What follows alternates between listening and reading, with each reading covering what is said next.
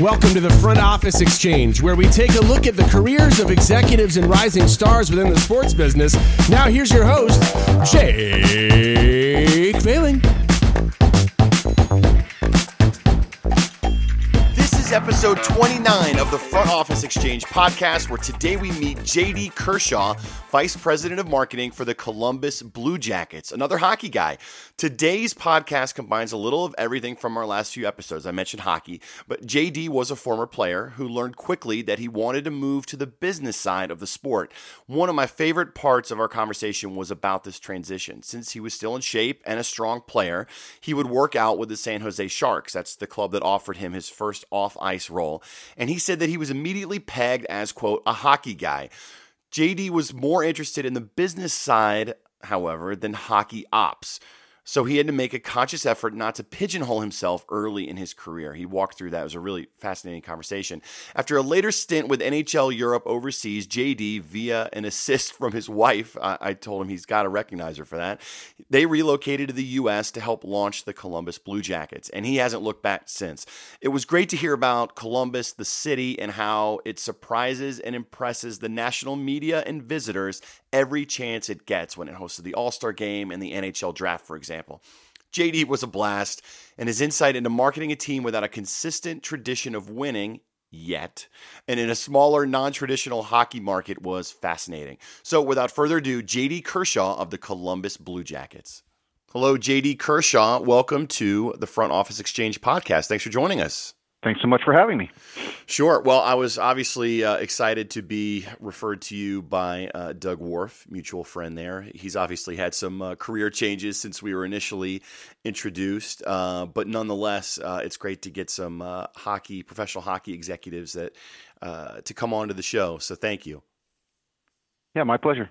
So I'd love to walk through your career eventually here at some point, but right now for the Columbus Blue Jackets, you are Vice President of Marketing. So let's start there. You've been in that role in particular for, it looks like, about 5 or 6 years. So let us know a little bit about your role and, if you can, what a typical day-to-day looks like, let's say on a game day.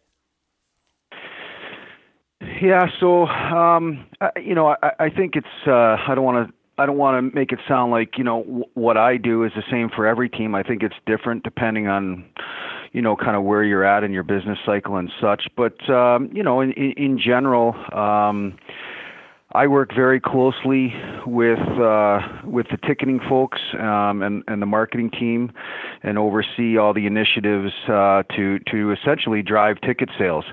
So under that, you'd have promotions and advertising and different ticket initiatives, and essentially right now, for us where we're at as an organization, although it's getting better with the team performance. It's primarily all about ticket sales. I do get involved more recently on building operations type stuff, but for the most part, the vast majority of my time is focused on ticket sales. Okay. And you are a career hockey guy, right? We talked before we recorded. You played a little bit too. Is that right? Yeah, so when I'm originally from Canada, but I went to both high school and college in the U.S. And then after my college days, I played a little bit of pro hockey, 3 years in Europe and a year here in the minors, and then I got right into the business with the San Jose Sharks in the mid '90s, and have been in the NHL in some capacity ever since. So talk a little bit about the San Jose market. And obviously, the market in general, everybody knows, impossible to live there. Just the cost of living out there is crazy, but they love their Sharks. And you were there for about 3 years, and then you went to NHL Europe, back over there in Europe. So walk us through that transition a little bit. Yeah, so I went to San Jose in '94, and that's the '93-'94 season was their first season in San Jose. Prior to that, they had been playing in the Cal Palace in San Francisco. So that's when they built the arena in San Jose. I got there in March of '94. They had a relatively good year that year. It was amazing. They snuck into the playoffs in the 8th position in the West, and played Detroit in the first round and actually beat Detroit. And as I look back, that was a huge launching pad for the Sharks, right, in my opinion. I don't know if they would be the franchise they are today if they hadn't had some of that early success. Wow. It was just amazing to see what happened to that Bay Area, you know, when they got in the playoffs and they knocked off the Detroit Red Wings. I mean, it was a huge deal. But I spent 4 years there, you know, in marketing, but really focused on grassroots initiatives and growing the game.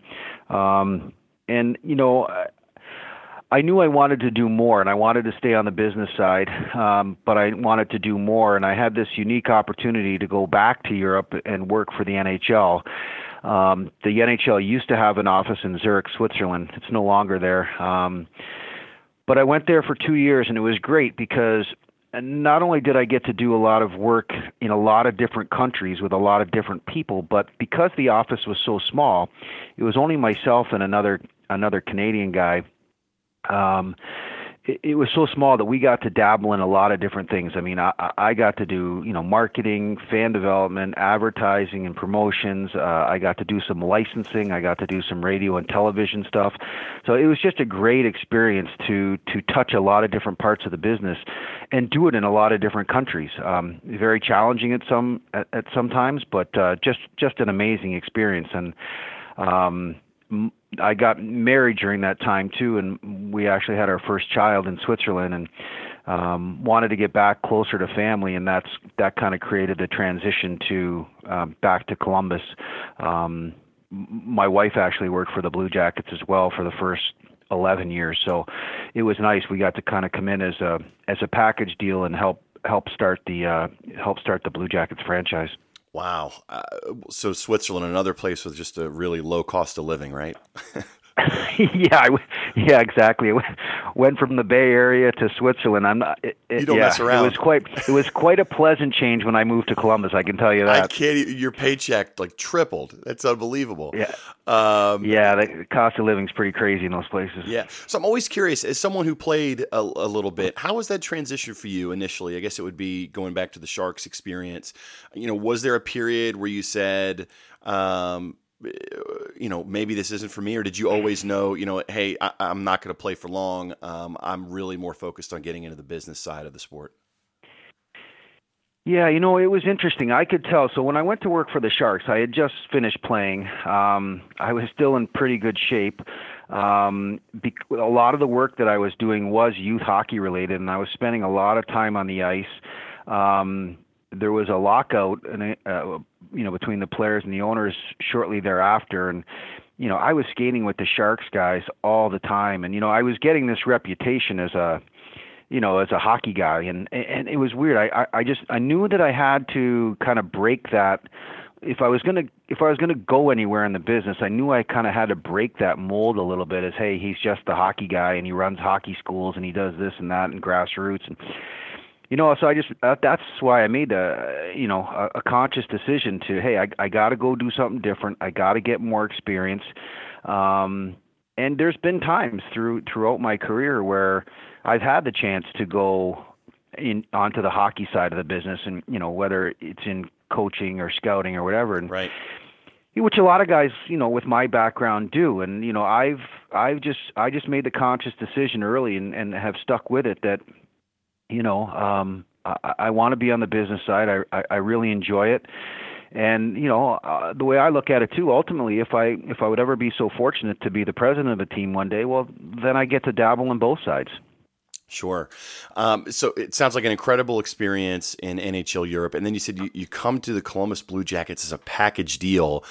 Walk me through that recruitment process. You know, some companies, some teams are okay with that. Some aren't.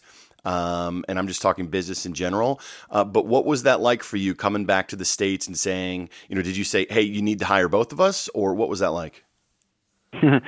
Well, I met my wife in San Jose. She had worked for the Sharks too, so we had started dating there, and then we got married, and she came over to Switzerland. But it was actually interesting because we made the decision that we wanted, you know, when our son was born, we wanted to get back closer to family. And my wife had a connection. My wife, prior to working in San Jose, had also worked in Tampa. and one of the executives in Tampa was years later was here starting the franchise in Columbus. So my wife had a connection with him, and it actually started through my wife. My wife started to have conversations with them about being their director of event presentation, running all the entertainment in the building. And I said, well, and she had an interview, and I said, well, if we're going to move to Columbus, I might as well come with you and check it out and see what it's all about. And so while she was here on her interview, the gentleman who was the head of the organization on the business side at that time, I met him, and he said he didn't know who I was, but when I told him, he was like, "Really?" I was like, "Well, why don't you come as well?" So it kind of happened by happenstance, wow. But and it actually was driven by my wife. Well, you owe her as an assist, right? I mean, that's a point. Exactly. Exactly. Nice. So, all right, let's talk about Columbus just in general. I always hear these things. You hear about test markets and things like that. That Columbus is this perfect little, not too small, but not too big, but still has all the amenities. So you've been there for, gosh, I mean, you're going on 20 years. So can you brag on Columbus a little bit for me? Yeah, it is just a great city, and it's changed a lot since I've been here. It does. It has a lot of some small town feel to it, but then it has some big city feel to it as well. And it's very unique that you have a school the size of Ohio State just down the street. That brings a completely different element to it as well. It's a growing city. It's a young city. There's a lot of young entrepreneurs coming here to do different things. And as I said, just in the 17 years I've been here, I mean, it's really, really grown and some great things happening. And it's exciting. And, I've seen it over the years. So I first noticed it when I was responsible for hosting the 2007 NHL draft here in Columbus. And, people from all over the world come to the draft, and especially the media, and to a T, they all walk away going, "Oh my God, I had no idea what a great city Columbus is." And then it happened again in the All-Star game. When we had the All-Star game here, people from all over the world come here, and they all leave, and they go, "Oh my God, I had no idea what a great city is." And what I'm really looking forward to is the day where the team has some sustained success and they can go 2 or 3 rounds in the playoffs on a regular basis.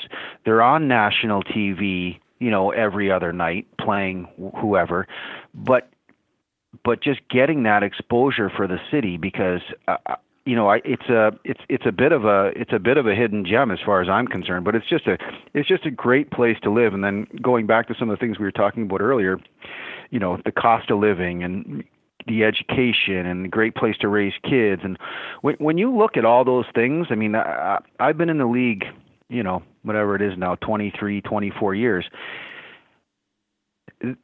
All things considered, cost of living, weather, all that kind of stuff, for me, their ownership, there's not many better places than Columbus. Wow. You heard it here. And again, I mean, that's what I hear as well. So, and then just your career there specifically, you've had multiple roles. So can you walk through your progression a little bit? Yeah. So when I came here from Switzerland, I originally came in as the director of fan development. Was in that role. I can't remember, so long ago now, but whatever, 5, 6, 7 years, something like that. Really tried to help grow the game here and get it kind of going. And we're very fortunate that our ownership also owns a number of different rinks in the area. Our owner had the foresight that, hey, if we're going to bring an NHL team here, we better do whatever we can to allow the game to grow, and put some money into the infrastructure to allow that to happen. So we own a number of double sheet facilities. We have a single sheet facility, which is actually our practice facility attached to the main building. So the infrastructure was there. So in the early days, I was really focused on, kind of helping youth hockey get started in the right direction and growing the game. And then I made the transition. I became the director of marketing. Still overseeing a lot of the fan development stuff. Was in that role again for 4 or 5 years, and then became the vice president. I don't deal as much with the fan development as I used to. We just hired a new director of fan development. Her name's Andy Boyman. She was in Nashville for a number of years. She does a great job. So I've kind of passed on a lot of that to her. But because I've been in it for so long, it's hard for me to remove myself completely. Right. I still sit on the state board for the high school hockey. I still sit on the board of our AAA program, which is our elite travel program here, and so I still dabble in a little bit. But I'm pretty much focused on the marketing side. And as I said earlier too, I think what happens when you're with an organization, as long as I've been, just over time, it's natural that other things get put on your plate because there's a comfort level that you have an understanding of a lot of things, and so I'm getting more and more involved with, as I said, with building operations stuff and things that I never thought I would be spending time on, parking related stuff and things like that. But again, the vast majority of my time is still focused on the main marketing initiatives. Well, you mentioned earlier, if you're fortunate enough to become a team president, I think is what you said. I mean, those are the types of things that start rolling up, as I'm sure you're aware. What does your team look like? What does the structure of the business look like for you? You mentioned that fan development reports in, but do you also have social media, any other groups as well? So I actually just moved the fan development out. So as I said, I kind of dabble in it, but we decided to move it under our community group. So it reports up through community now. So on paper, I just have my team of marketing people as well as the creative services people. Now, again, because I've been here for so long, I'm very involved on the ticketing side, and I also work very closely with Mark Gregory, who's our VP on the digital side, and oversees all of our social media and our CRM platform and those types of things as well. So we Mark and I have been here. Both of us have been here since the beginning. So again, Mark and I, we have our hands in a lot of things, and as I said earlier too, it's different for every team. I don't want to give the impression that what we do is what the guy in Chicago does or the guy in Pittsburgh does, and I think it's different, and I think it's different depending on where you're at in your cycle. I find the business very cyclical. Everybody goes through the ups and downs. It's just a question of how long you can sustain the ups and how you minimize the lows, but everybody goes through it, and when you go through those cycles, your focus changes. When you're up and you're doing well, you don't have to focus so much on selling tickets because the tickets sell themselves, and then that frees your time up to focus on other things. If you talk to, I'm trying to think what would be a good example, but take one of the Canadian markets, like maybe the VP of marketing for the Montreal Canadiens. Well, the Montreal Canadiens don't have any issue selling tickets, so the VP of marketing in Montreal is probably focused on a lot more different things than I am, and probably more what I would call fun ancillary type things, because the pressure to sell tickets is not there. But when you're down in your cycle, you have to focus on the sales process and the ticketing, because the vast majority of revenues come from the ticketing side. So the way I often explain it to people, and this is just my opinion, when you're up in your cycle, you market to brand. And when you're down in your cycle, you market to sell. Right. No, that makes sense. If that makes sense. No, it makes complete sense. And being in North Carolina, and Doug would also, I'm sure, be the first to say, it matters what happens on the ice. Now, when the Hurricanes are winning, we've got that ACC college community. That place gets really, really loud. But to your point, like the Canadians, it's the exact opposite. They've got to be winning for that place to fill. So, you talked about Columbus a little bit. What's that like for you? Now, you guys are obviously having a heck of a season this year. But is Columbus like an Oklahoma City, let's say in the NBA, where they just love their team and they pack it every night? Or are those some of the challenges of being in one of the smaller markets? Well, it's not only a smaller market. It's comparatively speaking, it's still a non-traditional market as well. Yep. I mean, it's different, as I talk about the cycle. I mean, it's different when you're down in your cycle if you're the Detroit Red Wings versus the Columbus Blue Jackets. We came in 2000. We really haven't had our up cycle yet. The team is having a great year this year, yes, but we haven't had in my opinion, our up cycle yet. So, when you have your up cycle, you fill your wagon, so to speak, right? Like people jump on the bandwagon. That's how I explain it. Like you fill your wagon. So, your average attend or your average season ticket holder base, like, ours is around 10,000. Well, that's without an up cycle yet. When we have an up cycle, we may get it up to 14,000. Now, when we start to go down again, what you hope is you filled enough people on your wagon that maybe instead of dropping back down to 10, it drops down to 12, so you can sustain the lows a little bit better. But what's amazing to me about Columbus is, even though we haven't had that success yet, and we are in a relatively new market, in the non-traditional market, we definitely need to grow our fan base, but we have a good core group of people that, even though we haven't been that strong, we still maintain a really respectable attendance numbers. Even in the down times, we're averaging 13,000 fans a game. It's amazing to me. It was only 12, 13 years ago that the two worst teams in the NHL, by far, were Pittsburgh and Chicago. Think about that. No, I know the Pittsburgh Penguins and the Chicago Blackhawks. Pittsburgh was so bad they were going to move to Kansas City until Mario stepped in and saved them. Right. And then Chicago, when they drafted Kane and Taves and that's when they started going. But if you can believe this, in those down times, the Chicago Blackhawks were getting like 5,000 fans a game. That is amazing to me. Yeah, in the United Center. That's an empty building. I use that as an example because that's what I'm most proud of. Like, me, and I've had this discussion with Doug many times. What I'm most proud of, and when I judge people in my types of role, don't show me what you can do when you're up in your cycle. Show me what you can do when you're down in your cycle. When you're up in your cycle, a lot of things take care of themselves, and a lot of your flaws get hidden.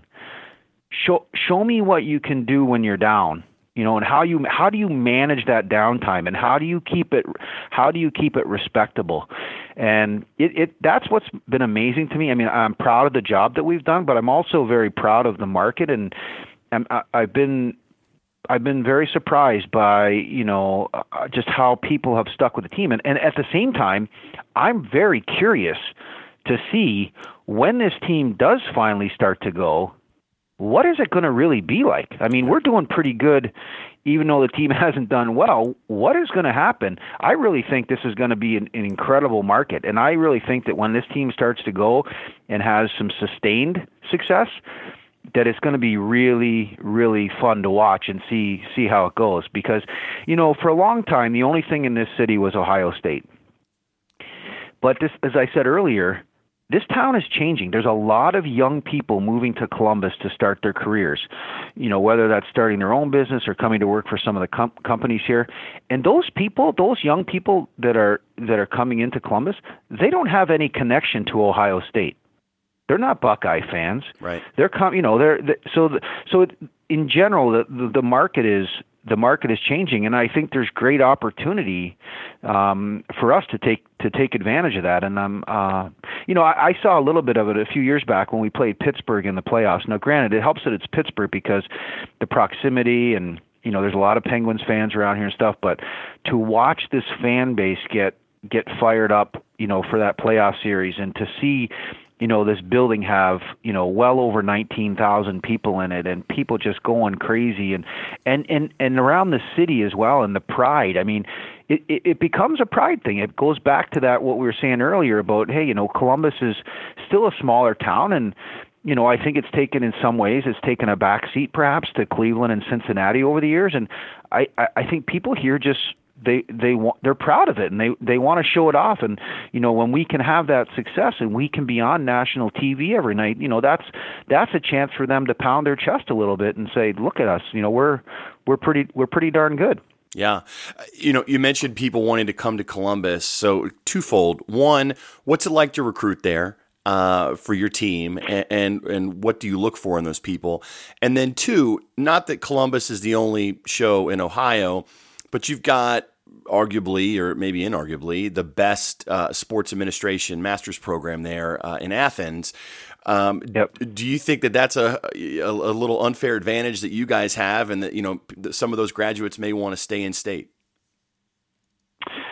I definitely think it's an advantage. I mean, over the years, currently we have a number of OU grads working for us, and we have a number of OU interns, at any given time, and we work closely. We work closely with the program down there to do different projects.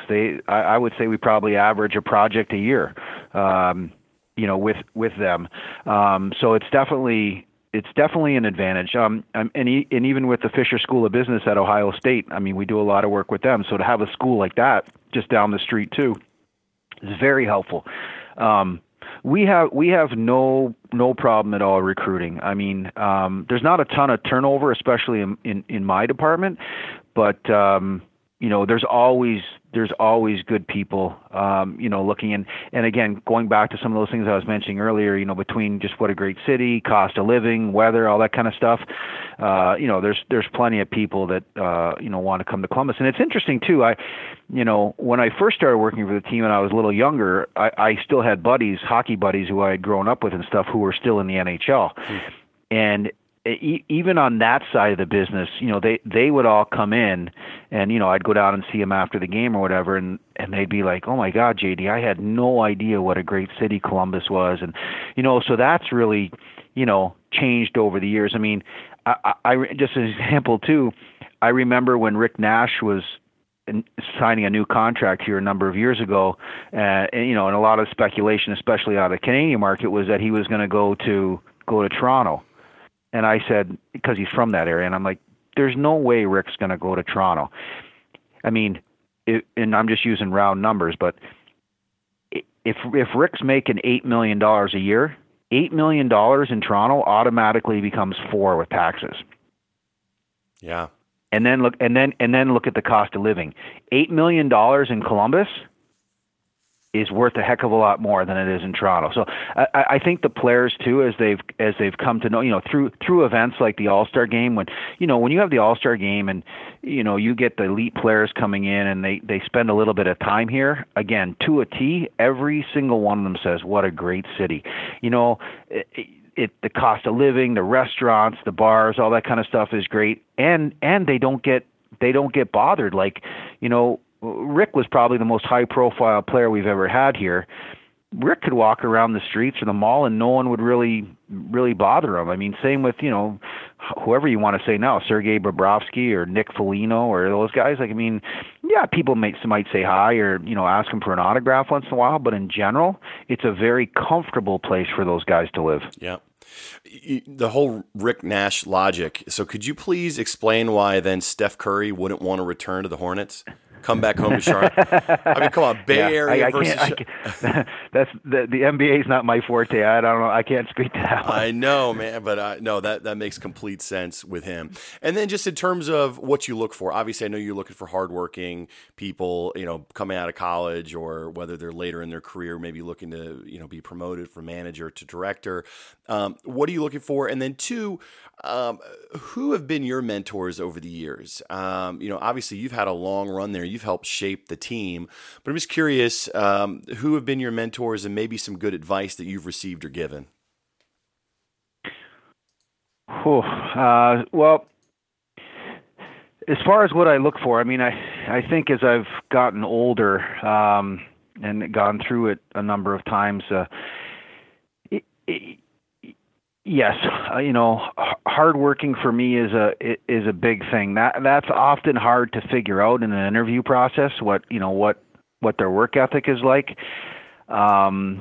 but I often, when I have these discussions with people, when I get it down to, let's just say, the final three candidates for a position, I don't really care whether you went to Harvard or you went to Ohio State or you went to the community college down the street. And I don't really care if you had a 4.0 or a 2.8. Like, to me, at that point, when you're down to the final few candidates or whatever, they're all qualified. Or they should be, in my opinion. They're all qualified. So then it becomes about finding the right fit.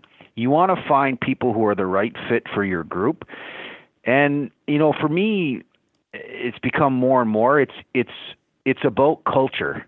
And the words I constantly use with my group, and when I'm addressing, if I'm addressing all of our staff, actually, like, it comes down to two words for me, and that's kindness and respect. Those are two really big words for me. And, this can be a really tough business. It can be a grind, especially when you're losing a lot and, it's not fun. And, you got to keep it even keeled. And, it's not 9 to 5. You got to be flexible. You have to create a culture for people where, they know they have flexibility. And, but again, the thing for me, it sounds so simple, but it's what I believe is, hey, just be kind and respectful, and that takes care of a lot of things. That doesn't mean you can't have differing opinions, and it doesn't mean you can't challenge people, whatever. But when you challenge people, just be kind and respectful in the process. Right. And so for me, that's a really big thing, because I'll tell you too, the more, as I've kind of grown through all this and moved up the ranks, so to speak, having the right people in place is critical. And it's not just about doing the job. It's about eliminating all the other crap. Like, when you don't have to deal with drama per se, because such and such person doesn't get along with such and such, or this person's not, the kind of person you want. Like, when you have the right people in place, things just go so much better. And as I said, it's not just about having people who know how to do the job. It's about having good people. And it's not easy to do. I'm not saying it's easy to do, but when you can find the right people that have the good work ethic, that know what they're doing, and most importantly, are good people and can function in this environment, it makes it so much easier and so much more enjoyable, to come to work and to get things done. Well, I asked you like a 12-part question, so nice work. Yeah, and the mentor part. You asked me about the mentor too. It's funny. The one person that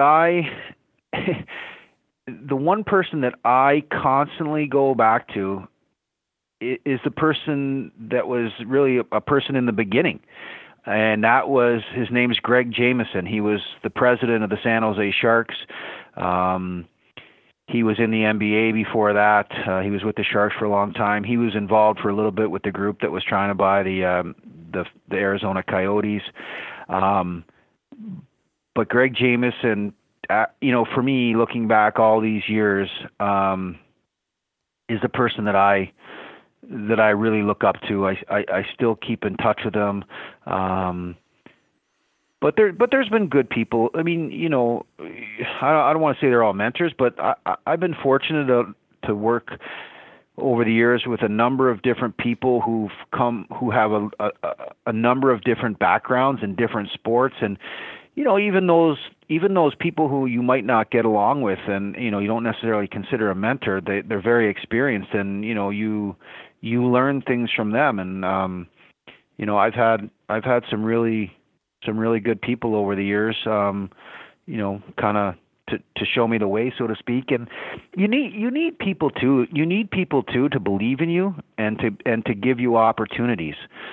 I was very fortunate at one point that a gentleman who's no longer with us, named Larry Hefner, he oversaw the business side of our organization, and he gave me an opportunity to make that leap from the director of fan development to the director of marketing, and then gave me opportunities, to get more involved, with the organization. And you need that sometimes. You need people to believe in you and to give you opportunities, and that doesn't always happen. And there's probably a lot of good people who who don't get the opportunities just because they don't have somebody that's kind of leading them along and providing them those opportunities.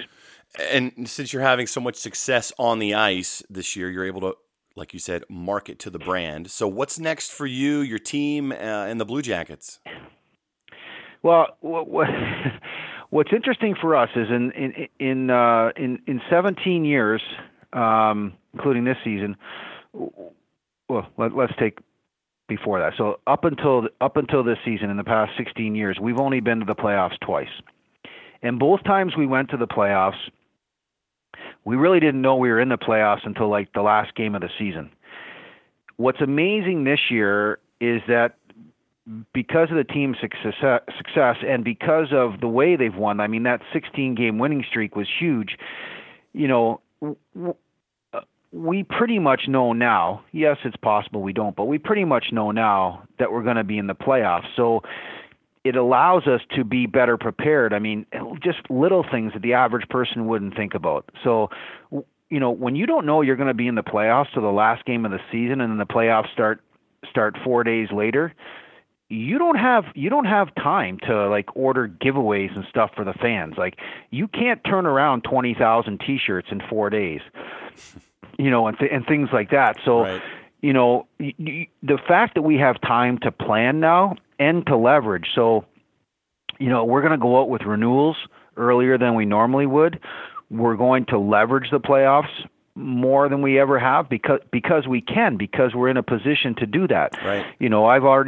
I started creative, running in the market, last week, basically saying, hey, listen, if you want playoff tickets, the way to guarantee your playoff tickets is to buy some sort of Blue Jackets ticket plan. And that's how you're going to guarantee yourself playoff tickets. So being able to leverage the playoffs and to focus on those things to get ahead of your planning for the playoffs, it just makes it so much easier when you have a pretty good sense in January that you're going to be in the playoffs. When you don't know you're in the playoffs until April, it's really hard to plan, properly. Sure. JD, this has been awesome. I appreciate you taking the time. Really cool career, and great to hear the perspective from, like you said, maybe that non-traditional market and a city that I just feel like I'm just hearing more and more about in Columbus. So thank you for coming on, and hopefully our paths cross again soon. Yeah, my pleasure. If you ever need anything, just let me know. Thanks for listening to the Front Office Exchange, where you hear about the careers of some of the leading executives in sports business. Visit us at frontofficeexchange.com, on Facebook at Front Office Exchange, and on Twitter at Front Office EXCH to access past episodes, show notes, and much, much more.